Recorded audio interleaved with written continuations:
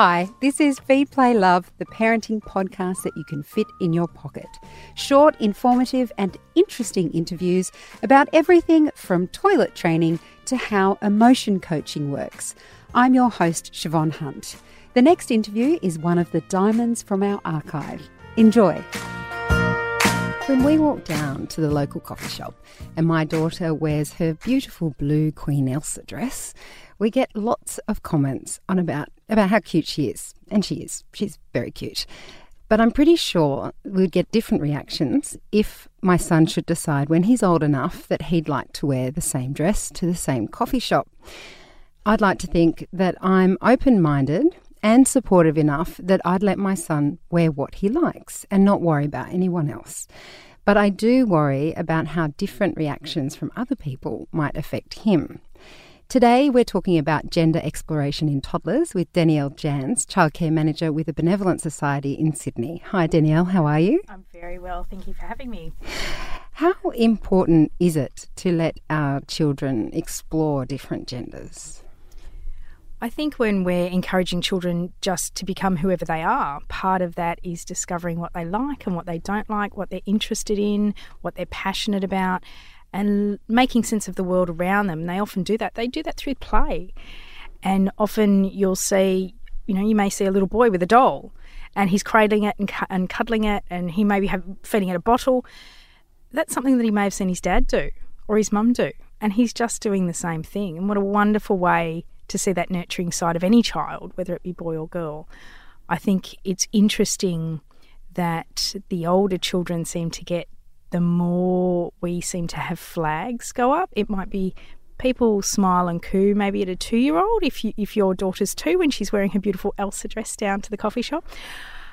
I would hazard a guess that if your son was 6 and did the same thing, that you would get probably more raised eyebrows around, oh, isn't that interesting?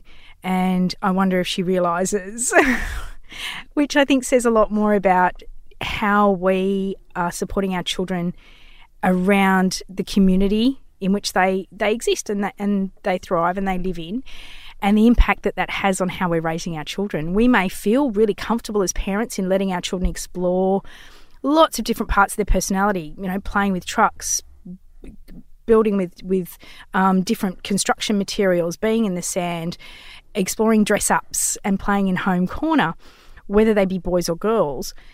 But sometimes I think we worry that if that's out in a community-type experience, or that we have other people watching us, we become concerned about what they think of our child.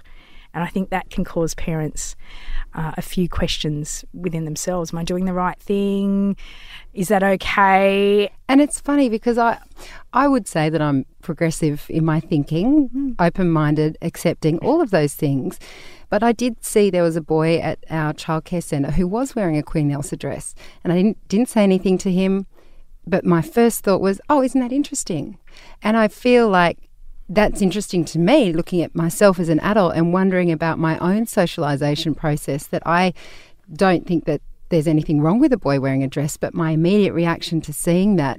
You actually noticed it. I noticed it. We shouldn't, I would have thought in 2015 it's not even something to be noticed. But do you think that shows, I'm not saying that I am an example of a high-thinking, emotionally functioning adult, but is that an indication of where we are as a society, that we still notice things like that?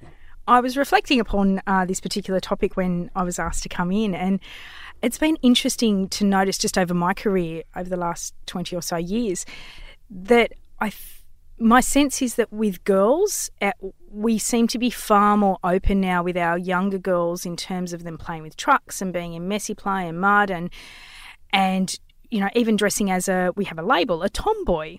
We don't seem to have an equivalent term of endearment for our boys if they're exploring dress-ups or home corner or areas of interest that we may have previously seen as the areas where girls would generally be found.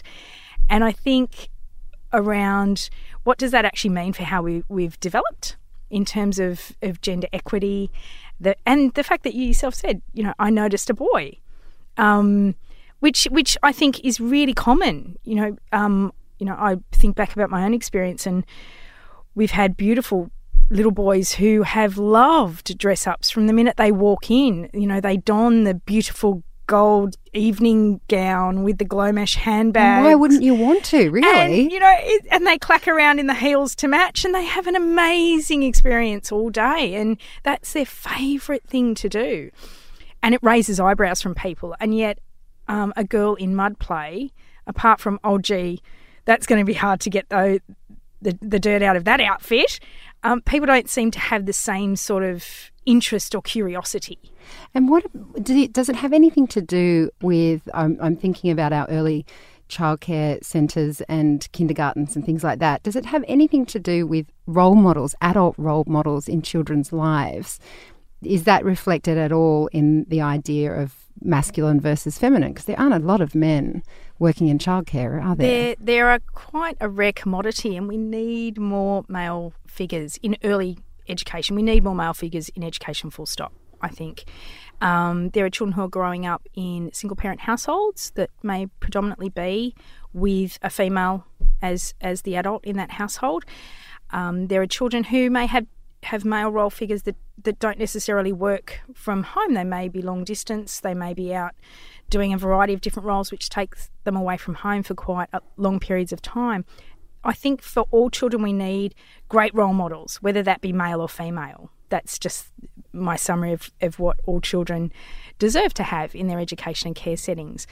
I think it's around our ability to advocate for play and for children to have the opportunity to explore all areas of interest. And that is actually regardless of what we think they should be interested in as parents or as teachers. I think teachers are quite open and inclusive of children exploring all the different areas that they offer within their classrooms. I think often it's parents who have questions, and it seems to be the older the children get, the more the questions become prevalent. We seem to be okay with a 2-year-old dressing up, but yet if we see, and they're a boy, if we see the same, if a parent sees the same in a 5-year-old boy, you start to get a few questions about, is that okay? So what are the sort of reactions you've seen from parents when you say, you know, there's the boys that have spent the day clacking around in their great little heels and their glow mesh top? Sounds like something you might find in my wardrobe. Fabulous. What kind of reactions have you seen from parents? Look, there's a range of different responses or emotional reactions that anyone can have to any given situation that happens with their children. But I find quite often we parent through a default position of anxiety or fear. So if we really want our child to be a social, connected child, we'll go around organising all these play dates to help them be social. Often if we're concerned that our little boy is not being masculine for what that looks like from our perception as a parent, or that our little girl's not being feminine from what we have as our perception of what a little girl should be developing like at that particular point in time, we may get comments that, well, I don't think that should be encouraged, or I don't want to see him in fairy wings, and, well, I don't want to see her with the trucks. Why isn't she in home corner? Then I think it's about us reassuring parents that it's just a natural exploration of children discovering who they are and what they like. If we can just let children explore opportunities, they'll naturally gravitate to what they prefer and what they don't, the same as adults. How can we as parents allow our children that space, I guess, or how can we encourage them to explore those different roles in a safe and supportive way without, you know, bringing our own baggage into it, I guess? I think often it's around those moments that happen where we have an initial response. So it might be that your children want to paint their toenails and their fingernails, and it might be that you've got boys, might be that you've got boys and girls, might be that you've got girls. If we have the reaction of, oh, well, let's just do them black, because black seems to be an okay colour for boys. Yeah. And yet, if given that, you know, you put the bottles out and just watch what your little person picks. Do they pick the gold speckle one? Do they pick the blue and the pink? Do they pick the black one? And whatever they pick, how fabulous. And I think it's, if we can just step back and have a deep breath and say, you know what, it's okay, it's just nail polish. Some people feel more comfortable having the their boys paint their toenails because they can cover it up with shoes as they get older, often at school too. You know, you're not allowed fingernail polish at some schools, so it's okay if you have it on the toenails because they're in their school shoes. So I think it's about that opportunity just to celebrate that they can make choices. And if we can see it just as that rather than a gender issue or is there an underlying concern. And I think for some parents, unfortunately, some of our default positions may be around sexuality. Is my little boy going to grow up to be gay? Is my little girl going to grow up to be gay? If they're already dressing like a boy and they're a girl, they only want to wear pants, they won't wear a dress or a skirt, they won't wear tights. Or a little boy that, you know, may just really love to hang out in the home corner. Does that mean that he's too feminine? And sometimes they're our own underlying concerns about maybe the journey that would be too hard for our child. It may not be that that we have a phobia. It may be around our concern for our child choosing a pathway or having a pathway chosen that may be a lot harder than what we would like for them. So we try and encourage what we think will fit really well in our community and in society.